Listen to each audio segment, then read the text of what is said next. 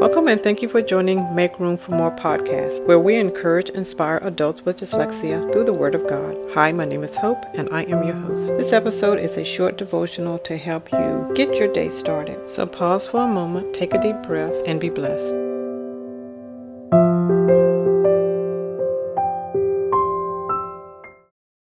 King David said, "I will bless the Lord who has given me counsel. My reins also instruct me in the night season. I have set the Lord always before me. Because he is at my right hand, I shall not be moved. Therefore my heart is glad, and my glory rejoices. My flesh also shall rest in hope." Psalm 16, verse 7, 8, and 9.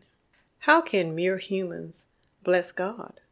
I'm reminded of an old hymn that says, "We give thee but thine own, whatever gifts may be. All that we have is thine, O Lord, a trust, O Lord, from thee." We bless God by accepting his son's death, then taking up his life. When Christ's victorious life is seen in us, we reveal the glory, the character of God's dear Son.